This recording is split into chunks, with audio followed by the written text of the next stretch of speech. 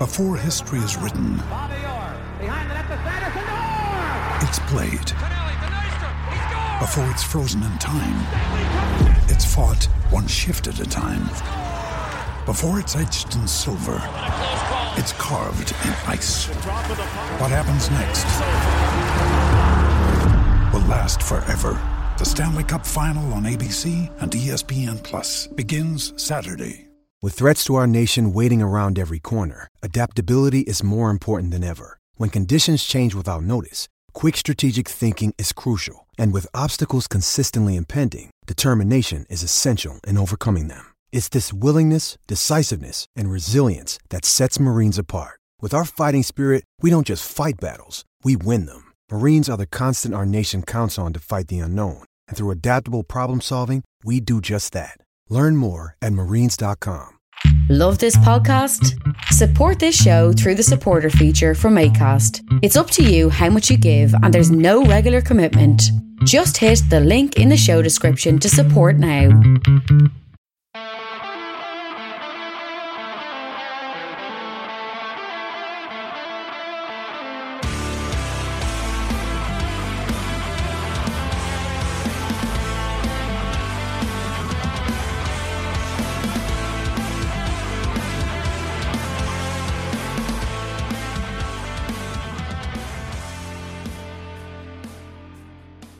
What's good, boys and girls? Two-Footed Podcast on Tuesday, the 28th of September, brought to you by EPLindex.com and our presenting sponsor, Liberty Shield. Liberty Shield is a VPN provider that's a virtual privacy network which allows you to go online, change your location, access things like American Netflix or anything you're geo-blocked from, while also keeping your data safe. Check out libertyshield.com and use the code EPLVPN to get 20% off at checkout. We're also brought to you by Home of Hopcroft, a giftware and homeware company located in Scotland but shipping worldwide. Check out homeofhopcroft.co.uk. And lastly, do remember to check out the EPL Index and Anfield Index shops over on Etsy. Just download that Etsy app onto your phone. There's loads of stuff on Etsy anyway that you might want to peruse. But when you're there, give a search for EPL Index or Anfield Index, and there's lots of good merch there. Right, folks. One game in the Premier League last night. Crystal Palace won, Brighton won. Wasn't as exciting a game as I had hoped it would be. Maybe the pressure got to Brighton a little bit, knowing that if they won, they would go top. Palace obviously still in the early stages under Patrick Vieira, not wanting another defeat, looking to get a decent result and get another point on the board. 1-1 was a fair result on the balance of play. I thought Palace early on looked really lively. Conor Gallagher in particular, great drive in midfield. He does just give them something different as someone who can break the lines with the ball at his feet. He's a decent passer, but his real strength is picking the ball up and carrying it at pace, attacking the space in front of him, forcing his way through the defensive line and causing a little bit of chaos in a back four. He did that repeatedly yesterday.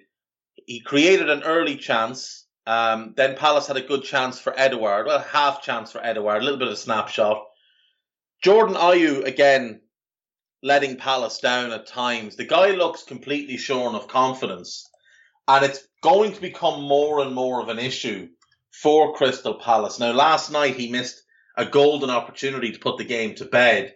But that came after Wilf Zaha had put Palace 1-up from the penalty spot. Gallagher picked the ball up, drove into the area, and Leandro Trossard just kind of threw himself in the way and hip-checked him, knocked him to the ground, no attempt to play the ball, 100% the correct decision to give a penalty. Zaha steps up, no mistake, finished with aplomb, 1-0 Palace, and on balance of play in the first half, they probably had deserved it. Danny Welbeck had missed a great chance for Brighton. Really poor defending from Joel Ward. Welbeck got in his inside seam, got through on goal and fluffed his shot. He was complaining afterwards that his leg got clipped. There was physical contact because it's a physical sport. Get yourself up, put your big boy pants on and man up, Mr. Welbeck. I did think Brighton's team selection let them down. They went very much empty shirts in midfield. That cost them. They had to make an early change at half time to bring off Dan Burn and bring on Alzate. Alzate got hurt within 15-20 minutes of coming on, and Jakob Moder came on. And I thought he did make an impact in the middle of the park. His ability to drive and attack with the ball, really, really impressive. To their credit, Brighton did keep going. They never really let up. They needed a defensive error to get them back in the game. Mark Guehi, who had been excellent throughout the game and has been all season, misjudged the flight of the ball, and I think thought Vicente Gaeta was higher than he was. Gaeta was on his heels when Guehi let the ball run through. Maupay was onto it in a flash. It's a tremendous finish. It's a bouncing ball, and he lifts it perfectly over Gaeta into the net. 1-1, 95th minute. And for Brighton, this is a bit of revenge on Palace for last season. If you remember last season, when the two sides met in Brighton, Brighton absolutely battered them and should have got the win. But Crystal Palace came back, late goal from Benteke to win them the game in the 95th minute. I think they had about 3 shots in the game, Palace, that day. 2 of them went in. This is payback for Brighton, getting a point. I think they deserved a point overall. I think if you look at the numbers from the game, just even the basic numbers, both sides had 8 shots. Brighton had 4 on target. Palace had 3. Brighton had 54% of the possession. Brighton had 5 corners. Palace had 6. It was a very, very even game. There was a little bit of hesitancy in both sides, and I think, like I said earlier, a bit of pressure on Brighton. Not pressure, but that kind of expectation if we could go top. I think if they'd been offered 6th after 6 games, they would have taken it, though. And for Palace, they're still finding the way early under Patrick Vieira. But this is a 3rd draw to go with the 1 win. So 6 points is not a bad return. They're level with Wolves. Their goal difference is letting them down a little bit. They need to just get more thrust in attack. I mentioned Ayew, and he had a golden opportunity to win them the game. Gallagher picked the ball up midfield, drove through the centre of the park, gets taken out by Cucurella. The ball breaks to Edouard. Edouard drives the centre-backs, draws the defender, slips the perfect pass to Ayew. And he just makes an absolute pig's ear of it. This guy scored 1 goal in total last season. He's out of form. He's really struggling with his confidence. His touch looks off. His movement is not as sharp as it used to be. He's never been as talented as his brother. But what he always had was he had great movement, and he had a self-belief that his talent probably didn't warrant. Like, he had a belief in himself that he was a very special player. When, he's a good player, but he had the belief of, well, I'm Lionel Messi. I'm gonna shoot from here. You're not that guy. You're not quite that guy. But those things are gone. The movement isn't there. He's standing about a lot. He's waiting for the ball. He's not making the bursts in behind. And last night was a little bit concerning because obviously Brighton played with a 3-4-2 to start. Sorry, 3-4-3 to start. And you've got Cucurella at left wing back, who's very, very good attacking. An aggressive defender, but sometimes a vacant defender, as in he's just not there. He'll be caught too high up pitch. You've got Dan Burn playing left side centre-back in the 3. And yes, Dan Burn has played left back, but he's a little bit lumbering. He's not always the quickest to react. He's very slow on the turn. And you were just looking for Ayew to play on his shoulder and spin into the corner and create that bit of width and drag Dan Burn out into those channels and then get the ball across, because you'd have Zaha and Edouard 2v2 against the other 2 Brighton centre-backs. And while I fully admit Lewis Dunk's a good player, there's no question, and Shane Duffy has surprised me this season. He's playing quite well. They're both great in the air, neither are very quick, neither are very nimble. And if you can get the ball to feet to Edouard or Zaha against either of those two, they should be able to beat them one-on-one and get their shot away. But Ayew just wasn't making those runs at all. I had hoped that we would see Michael Olise come on. I think that's where Olise will play when he gets into the team once his back is up to speed and he's up to speed. I think he will play that right-sided forward role because Ayew looks like a guy who needs to come out of the team. 1 goal in his last, what are we now, 41 games? That's really not good. And this isn't the first time he's had a season like this. You look back at the first season he was with Palace in 18-19, 2 goals in 25 games. He is a streaky player. Like, he'll grab you 13 goals one year and then 3 the next. You know, that kind of 11 goals one year, 2 the next. 9 one year, 1 the next. You can't really rely on him, especially if he's going to be a starting player. I do think he could be a game changer off the bench with that pace and movement. But right now, he's a negative impact player. It's something Patrick Vieira will need to address. Speaking of needing to address things, Spurs need to address some stuff, and they need to address it very, very quickly. So they have lost 3 Premier League games in a row. They have conceded 3 goals in all of those games. To Crystal Palace, that's a bad result. To Chelsea, fair enough. It's Chelsea. They're really good. You would have expected them to beat Spurs. But to lose 3-1 to an Arsenal team who have glaring weaknesses through the centre of their team, who are still getting to know each other. It's a very new Arsenal team. A lot of new pieces. Even the players that have been there a while haven't played a bunch, like Partey was injured last season for the most part. Saka, still very young. Odegaard was only there half the season. Smith Rowe, still very young. That defence, there's 2 brand new players there in Tomiyasu and Ben White. So not only are they getting to know each other, they're getting to know the others as well. Gabriel, who missed chunks of last season with injury, and Kieran Tierney, who again has missed chunks of seasons with injury. You've got a new goalkeeper. You've got Granit Xhaka attacks in midfield. You've got Aubameyang up front, who has been fairly poor for, 14 months now? So, for Spurs to go into that Arsenal game and perform the way they did, and normally I'm not a big fan of Jamie Carragher's analysis. I think sometimes he gets himself a little bit lost and goes off track. But I thought yesterday on Monday Night Football, he did some excellent analysis. He did a really good piece on Manchester United defending corners. If you haven't seen that, he's got a link of it up on his, link to the YouTube video up on his Twitter page.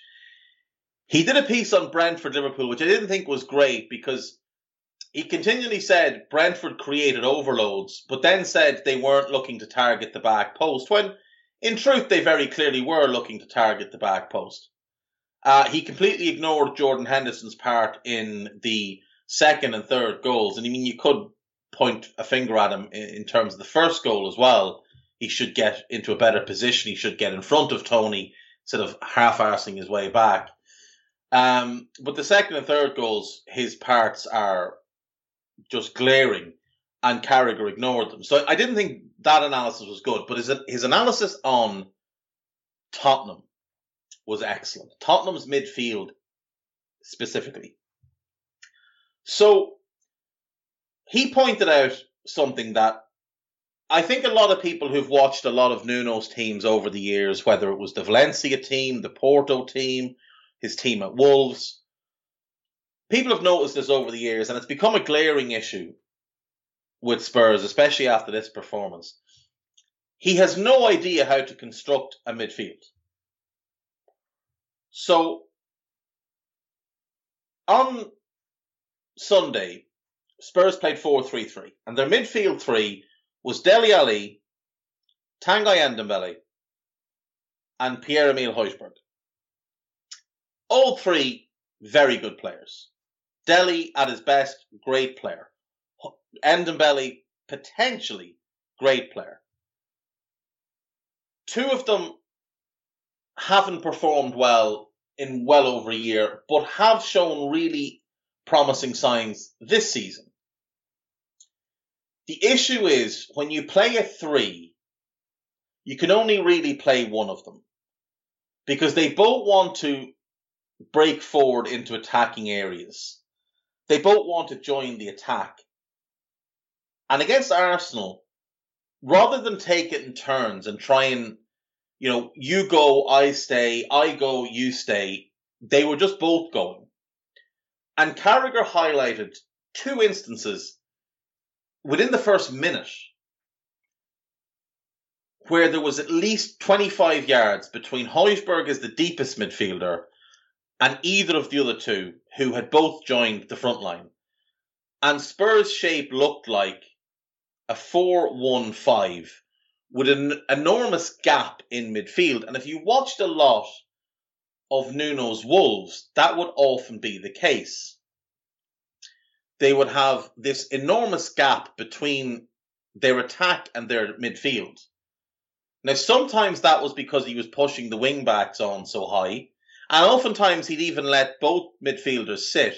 Or what you'd end up is, you'd have a back three, one midfielder sat in front of them, another midfielder 20 yards forward, and then 20 yards ahead of that you'd have like a front five, with the wing-backs shoved really high, and the front three. When it was a midfield three and a front two he was playing, you would have the third midfielder joining that. You would always have a front five.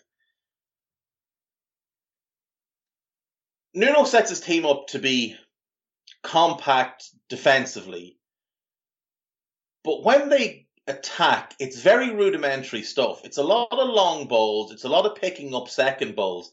And the problem with picking up second balls is you need runners coming onto that. You don't want them with their back to goal as that long ball is coming. And what we saw against Spurs was Davinson Sanchez and Eric Dyer routinely launching long balls towards Harry Kane, with Ali and Ndombele oftentimes beyond Kane. Now, whether they're breaking in case of a flick on or what, only Nuno and those players will know. But when Harry Kane is playing that badly, putting in that little effort, there aren't going to be flick-ons. Ben White dominated him in the air. Ben White might be the worst centre-back in the league aerially, and he dominated Harry Kane in the air. Because Kane just didn't want to be there. Kane has looked like this since coming back into the team. He looks like a guy who doesn't really want to play at the moment. But Tottenham are stuck with him, which means he must play, because you can't have one of your best players not playing, even if he's a little bit unhappy. So he's going to play, and that's fine, because he will get goals. He generally starts the season slowly anyway. He looks like he's carrying a bit of extra timber this time around, but that'll work his way off. You've got Son, you've got Brian Hill, Bergwijn, Moura, so you've got your attacking players sorted. He hasn't yet figured out the defence. He hasn't seemingly realised that Christian Romero is by far the best centre-back at the club, and Eric Dyer is by far the worst centre-back at the club. But eventually you'd imagine he will sort out that back line, and it'll be either Emerson or Tanganga, Romero, Sanchez or Rodon, or maybe Tanganga moves centrally, and Reguilon at left back. That's fine. So you've got that, you've got the front three, great. In midfield, the players that they've got, Højbjerg, Skip, Winks, Ndombele, Lo Celso, Dele Alli. They are 6 good players. Some of them are very good. And I would say that group is one of the stronger midfield groups in the Premier League. The issue is finding the balance between 3 of them. So he's tried Ndombele and Ali together. It doesn't work. I don't think Ndombele and Lo Celso will work as 2 parts of a 3 either. Now, Lo Celso's more willing to sit than Ali or Ndombele, but he's also very ball dominant, and he needs the ball to be effective. He's tried Winks, Højbjerg, and Skip. It was a mess. He's tried they've tried a double pivot this season with Højbjerg and Winks. It didn't work. Mourinho tried it last season a couple of times as well. It didn't work. Skip gives them a dynamic ball-winning presence. Højbjerg gives them control and shielding of the defence. So I think right now it needs to be those two plus one. Now, admittedly, that will mean, because the three most talented are Ndombele, Ali, and Lo Celso. Admittedly, it means two of them can't play. If you're playing a three, you can only have one of those three, in my view anyway. Against bad teams, you can have two of them, as long as one of those two is willing to be a little bit more conservative, and you're probably better off with Lo Celso plus one of the other two. There is a way around it, which is to move to a diamond. Now, again, I don't think you can play all three. I think you'd want to go Højbjerg is the deepest one, Ndombele or Lo Celso with Skip in the engine, and then Dele as the 10. Or Lo Celso as the 10 if you want to use him there. Either position he's played many times, position he's very good in.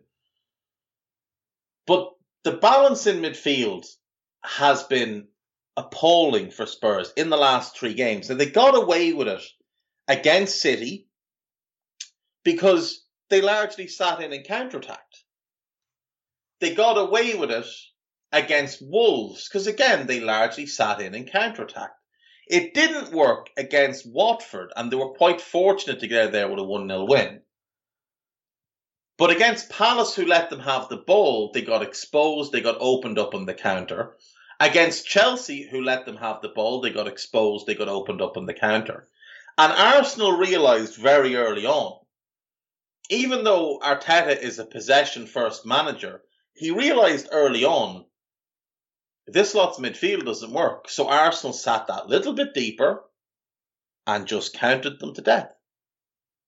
And you look at the Arsenal goals, the Smith Rowe goal comes from a turnover. Quick break. Finds Saka on the right wing. Finds Smith Rowe making the break. And you've got another spare man coming in behind him. And there's the goal. The Aubameyang goal, again, they press out of position. There's a massive gap behind. The defensive shape isn't set because Spurs had been in possession and given the ball away. And Arsenal basically counter-attack them and beat them and score again. The Saka one's not really a counter-attack, but again, there's no defensive shape. There's no defensive help from the midfield. And these are things, this is something Nuno needs to sort out really, really quickly. Because if he doesn't, he's not going to last at that club. Because their fans are very much fed up at this point.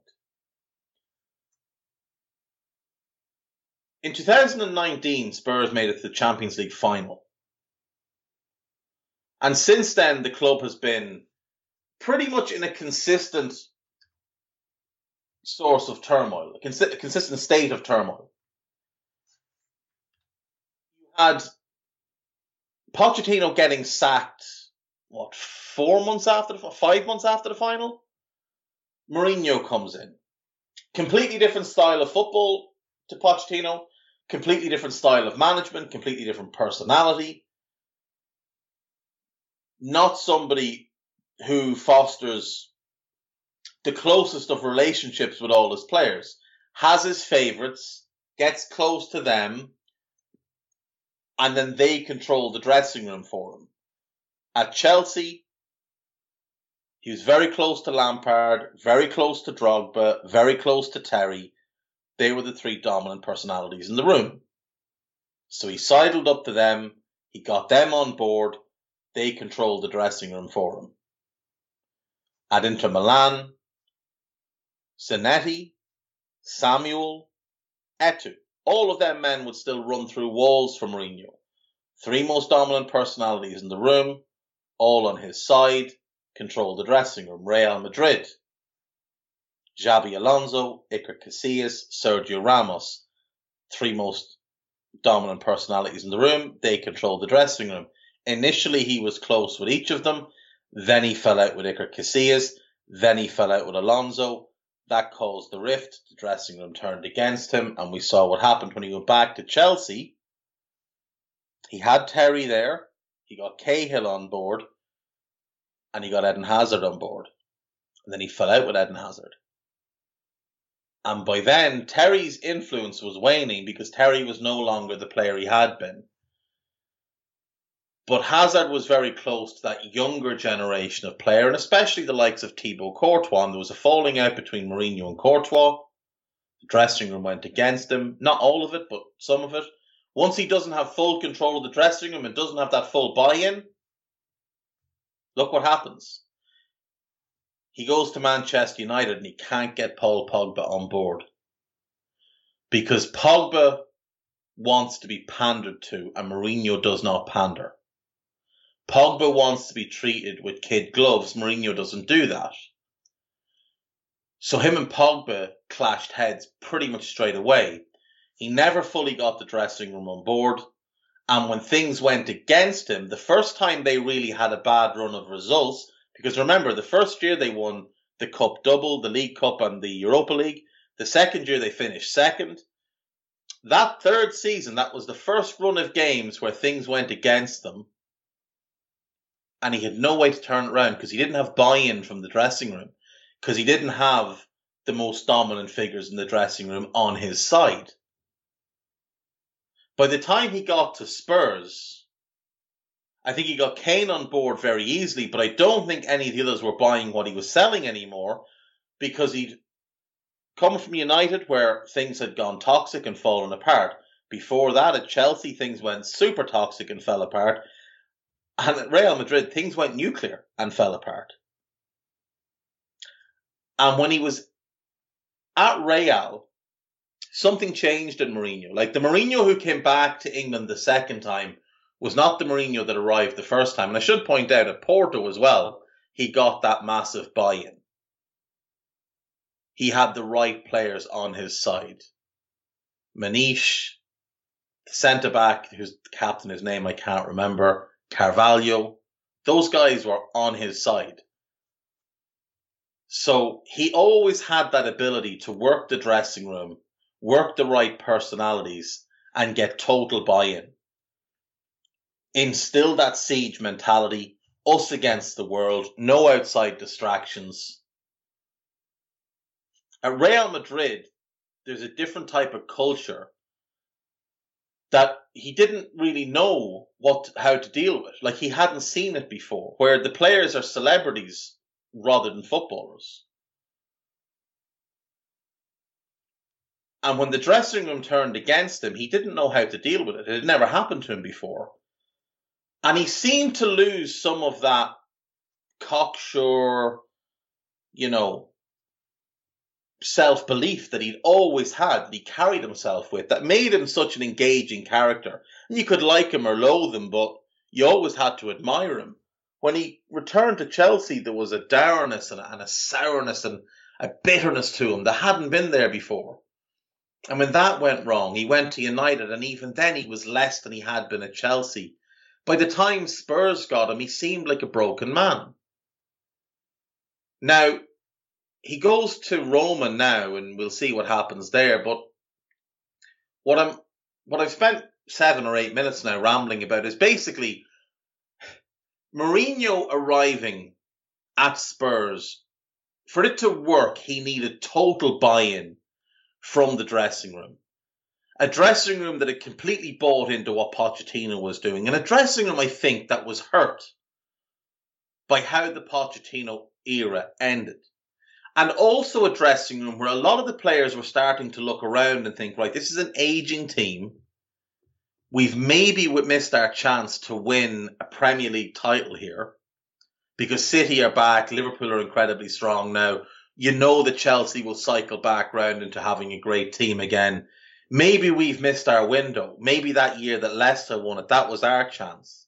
And it was. They should have won it that year, and somehow finished third in a two-horse race.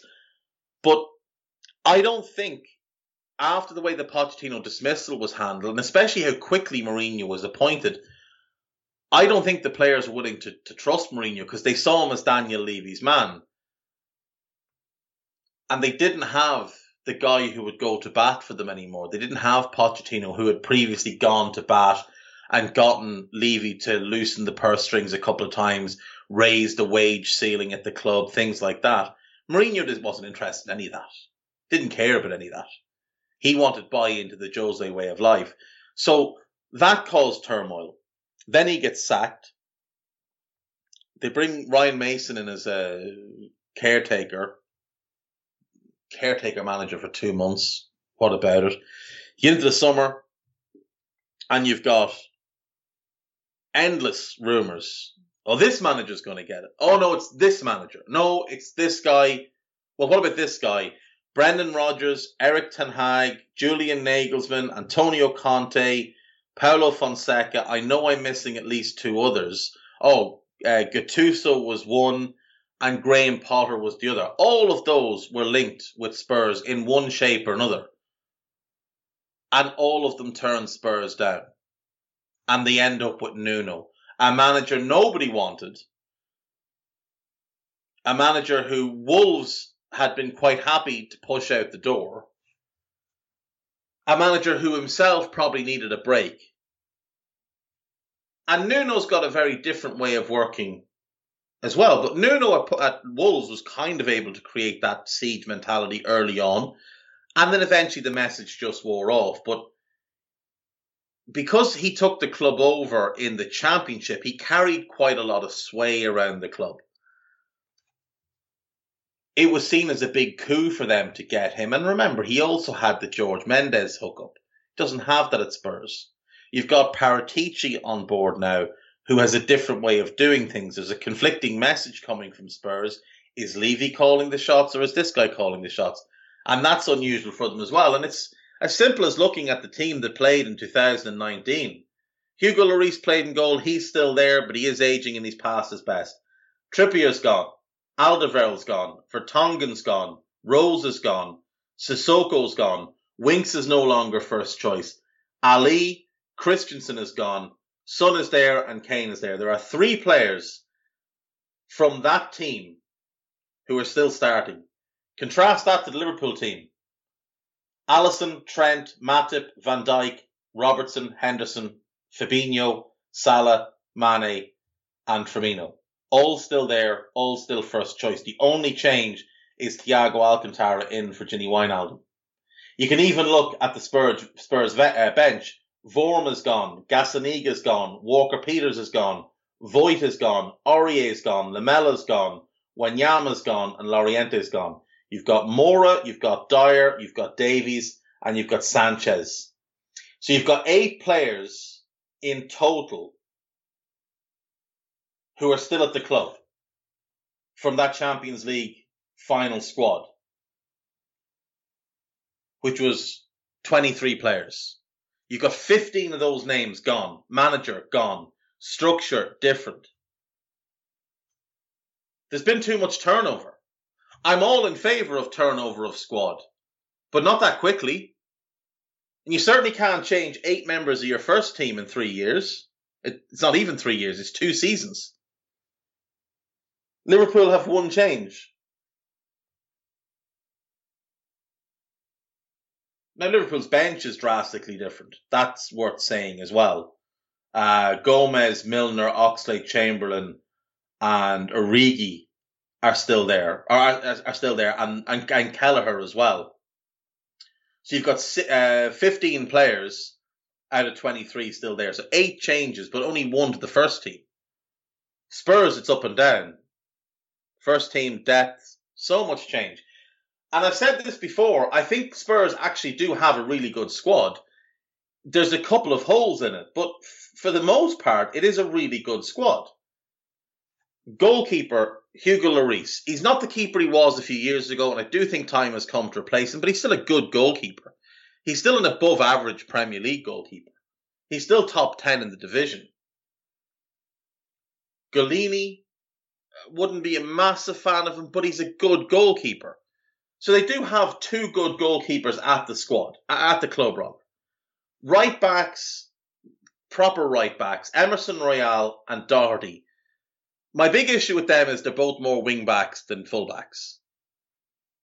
And here's how one of the ways that you could solve Spurs' conundrum.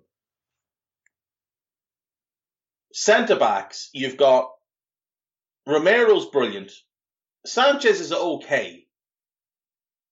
Rodon's decent. Davies is decent. Tanganga's got a lot of potential. Dyer is awful. Left backs, Reguilon is fantastic, and Sessegnon has a lot of promise.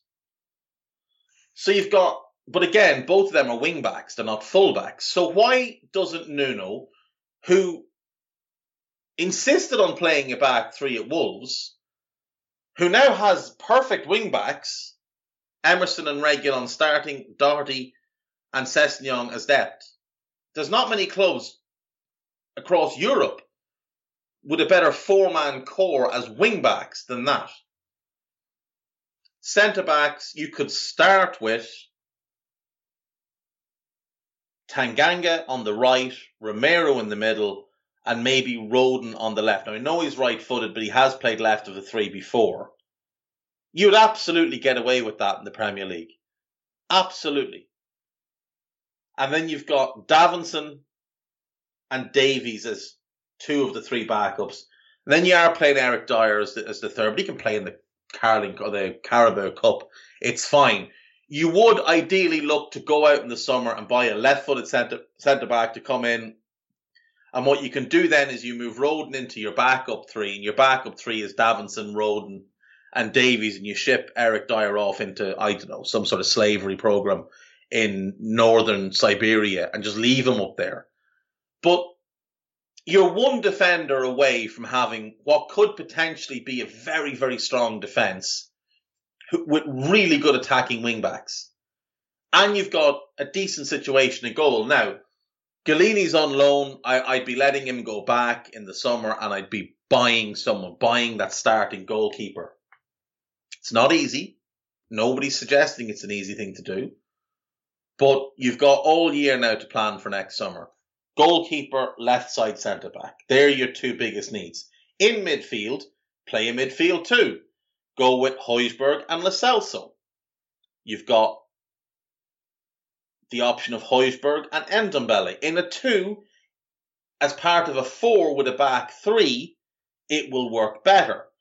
Ndombele can have that freedom to go forward. It will be easier for Højbjerg to sit with 3 defenders behind him, especially if they play a higher line. And if you get your wing backs to operate where they don't both always commit to being high up the field. If one of them plays a little bit more conservative while the other one's gone, and then they can switch roles. But you could get away with Højbjerg and Ndombele, Højbjerg, Lo Celso. Højbjerg Winks can be your option if you want to maintain a lot of possession, if you want to kill off a game. Højbjerg Skip is maybe the option you go with if you're not expecting to have a lot of possession and you want that extra work rate in there. You play 1 behind 2 up front. You go with Dele as your starter. You've got Ndombele and Lo Celso can both play that role. Then you've got Kane and Son. Now you've got backups for Son in Bergwijn, Moura and Hill. You don't have that backup for Kane. That's an issue, of course. But you go in the summer and you add backup 9. You find a Patson Daka. Find a young striker like that, a goal machine to bring in, develop for a couple of years.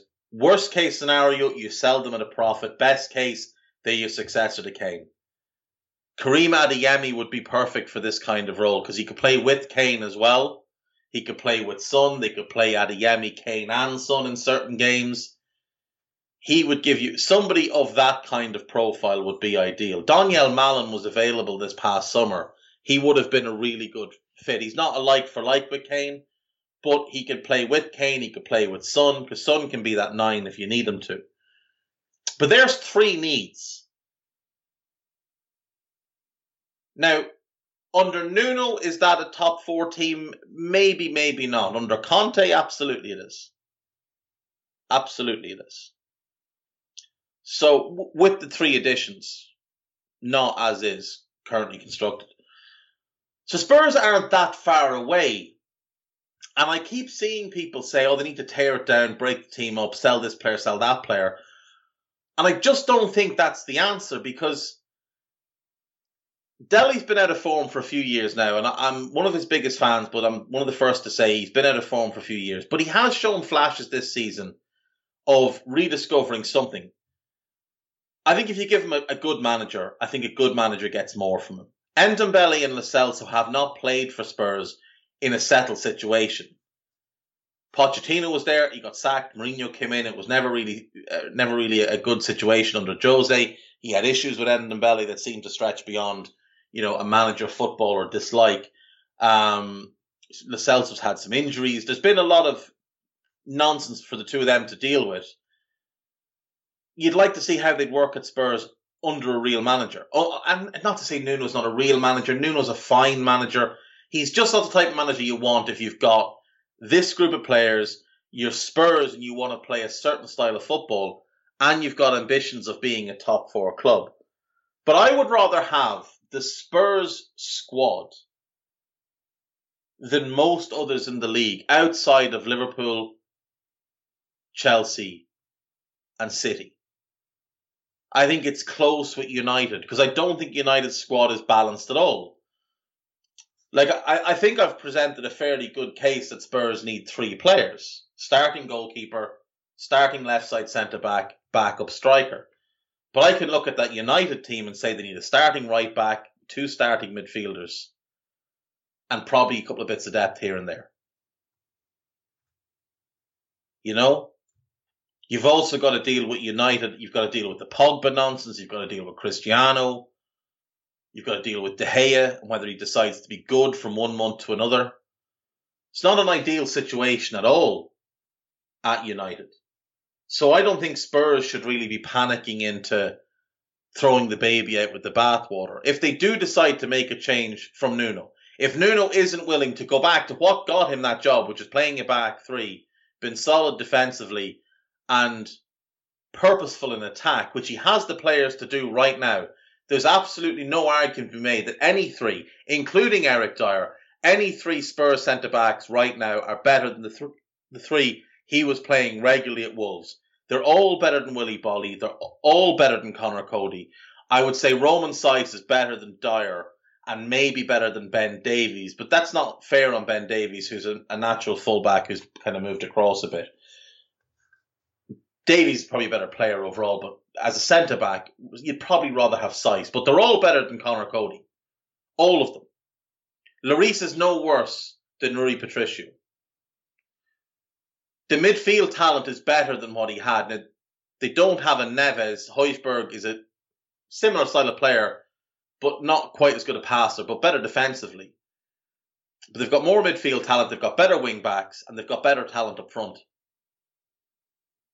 And he did really well with Wolves for 2 seasons in the Premier League. There's no excuse. There's no excuse for this at all. He can sort this out. If he doesn't, they'll have to move on.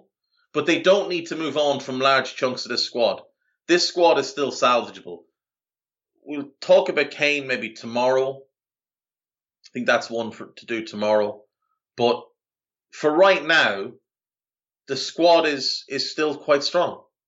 Going to take a quick break. When we come back, we're going to play a very quick game of overrated, underrated, and give you the good, the bad, and the ugly from this Premier League weekend. See you in a minute.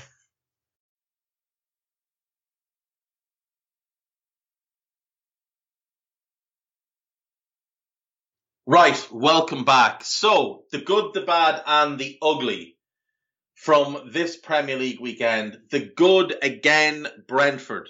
Ivan Toney in particular is the good of this Premier League weekend. Absolutely unbelievable performance from Brentford's main man. Dominated Joel Matip, gave Van Dijk trouble, caused chaos in the Liverpool backline, and was without question the man of the match in that game. Best player on the pitch on the day fantastic. Brentford's entire approach to the game, brilliant. Also good, West Ham. The drive and determination to continue going to the very, very end, to go and get that win, to steal that win away, excellent. The bad, Newcastle finishing. The bad, Chelsea's decision to play such a defensive style of play at home. Really, really disturbing. Newcastle should have won their game comfortably. Chelsea never really put up much of a fight at home to City. The ugly, I've just been over it. That Spurs midfield, that first 40 minutes for Spurs, absolutely awful. And while doing that, I'll throw Arsenal for 40 minutes into the good. Really, really great performance the first 40 minutes in that game. Tore Spurs apart. Could easily have been a couple more goals up. A little bit of a drop-off second half. Spurs worked their way back into the game. But for 40 minutes, Arsenal were just untouchable in that game. Right. Overrated, underrated. Very simple. Most overrated player, most underrated player at each Premier League club. I am rushing through this because I do have another podcast to do. So apologies, but I'm going to go through this quickly. Liverpool, most overrated player, Jordan Henderson. Held up as some sort of beacon of light. In truth, the 11th best player in the Liverpool team. Underrated, Mo Salah. The best wide forward or winger the Premier League has ever seen. You show me your numbers, I'll show you mine, and mine are better. Manchester City, overrated, Jack Grealish. 100 million? Absolutely not. Underrated, Alexander Zinchenko. Quality midfield player who has very silently become a very good left-back option for City. Not always a starter, but when called upon, now a plus player, no longer a negative impact player as he was a couple of years ago. Chelsea, overrated, Mason Mount. Good player, no, I'm wrong, Reece James. Good player, not a great player. Hyped as a great player. Hyped as better than Trent Alexander-Arnold. Not even close. Underrated, Mason Mount. Doesn't always get the attention he deserves. Now, some people say, well, he's Frank Lampard's favourite, he's Southgate's favourite. There's a reason for that. He does so much for the team that when he's missing, you realise what he does. Mason Mount, Chelsea's most underrated player. Manchester United, overrated, Cristiano Ronaldo. People still believe he's the player he was 5 years ago. He's not. Underrated, I still think it's Luke Shaw. Great season last year. Not the best left back in the league, and that little aspect of people that say he is are overrating him. But he is a very, very good left back and has been for a number of years. Everton, overrated, Jordan Pickford. How is this man England's number one? Underrated, Mason Holgate. Best pure defender at the club.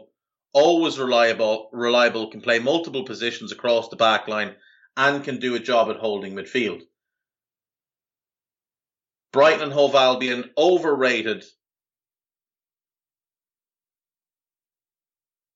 Tariq Lamptey. Really exciting player going forward. Can't defend. Small sample size yet to know exactly what he is. And now that players have more of an idea what he is, and also the physical issues, he might not be as strong a player as he was. It's not Adam Lallana because nobody rates him anymore. Underrated player at Brighton, it's Yves Bissouma. I underrated him. Everybody underrates him. He's one of the best midfield players in the league. West Ham United, overrated, Declan Rice. The asking price says it all. Good player, not a great player. Underrated, his buddy in midfield, Thomas Souček. The real star of that midfield. Top class player. Aston Villa, overrated, Tyrone Mings. One of the worst centre-backs in the league. Underrated, Ezri Konsa, who carries them up and down the field every single game while somehow getting overlooked for the England squad. Brentford. Overrated. I will go Mbeumo, who was often hyped as on the same level as Watkins and Benrahma. He has the talent to get there. He's just not there yet, but he is a good player. Underrated, Norgard. Excellent holding midfielder, very clever use of the ball. Arsenal. Overrated, Ben White. Never a £50 million defender.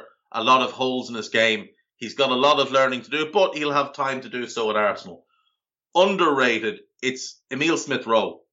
How is this guy not being talked about among the elite English talents? He is every bit as talented as any other player England can call on right now. Sensational player. Tottenham, overrated. Eric Dyer, how's he a football player at this point? The guy can't play. He can't move. Reads the game dreadfully. Positional sense of a chair. Awful. Underrated. I'll go Ollie Skip. No, you know what? I'm going to go Heung-min Son here. Because he's always overlooked in talk of the best left-wingers in the league. And he is the best left-winger in the league. Watford, having the breeze. I will say overrated. Ismail Assar by certain factions of certain fan bases who think he's the answer to all the problems. He's a good player, very, very talented, still very raw, still a lot to do. Underrated, I'll go Emmanuel Dennis. Just looks a very good player and doesn't get talked about enough. Leicester City, overrated, Yannick Vestergaard. It needs to be said no more. He's not a good defender. And Brendan Rodgers bought a pumpkin. Underrated, Harvey Barnes. Again, like Smith-Rowe, he's older than Smith-Rowe, obviously, but he's so often overlooked. How is he not part of the England setup? He's an outstanding player. Wolves, overrated Connor Cody. Guy can't defend. He's got England caps. It's madness. Underrated Ruben Neves. It's in part because he stayed at Wolves too long, in part because he's stagnated, but he is a top-class midfielder who deserves to be in a top team. Crystal Palace, overrated is still Wilf Zaha. Wilf Zaha is not a world-class footballer, but he is a very good one. But he's a very good one in that setup where the team is built around him and he can do what he wants to a large extent. Underrated, I'll go Conor Gallagher.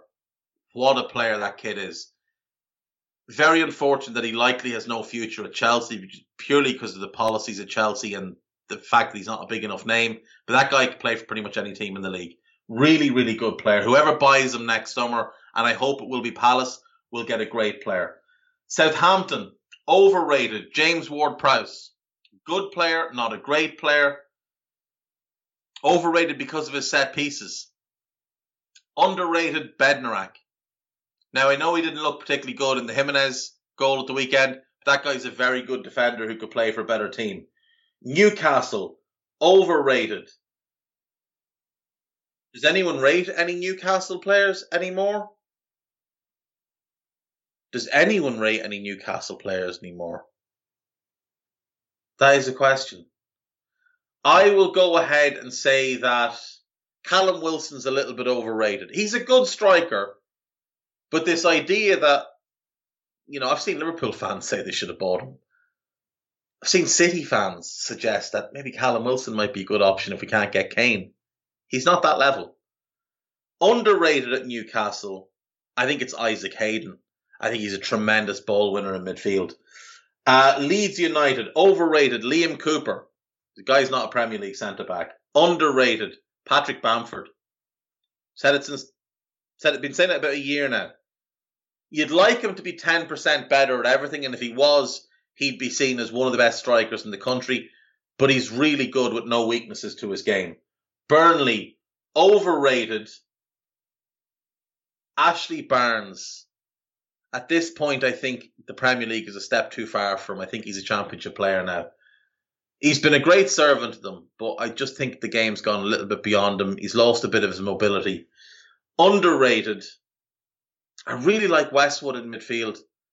He's a lovely, neat and tidy footballer, rarely makes mistakes, always in the right position, tracks his runners well, wins the ball a lot, does exactly what the team needs him to do. Really like Ashley Westwood.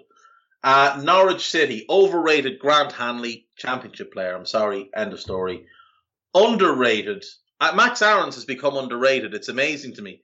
Max Aarons has the talent to be England's second best right back after Trent, and yet doesn't get mentioned in conversations with Reece James, Tariq Lamptey, even Wan-Bissaka gets talked about him beforehand. That guy can't play. So, yeah, Max Aarons. That's overrated, underrated for today. That's the show, folks. Was going to do the gossip. Don't have time. We've got Premier League action tonight. You've got two games involving Premier League teams. Liverpool play Porto. And if you want the Oil Clasico, it's PSG versus Manchester City to see which fan base ends up crying the most. Both should be good games. There's a slate of decent games tonight. Milan Atletico, if you're looking for a game from a neutral perspective, that could be a good one. If you're looking for an early game, I'd suggest Shakhtar versus Inter, though Ajax Besiktas will always be interesting because Ajax are always interesting to watch. That's me. That's the show. See you tomorrow. Bye-bye.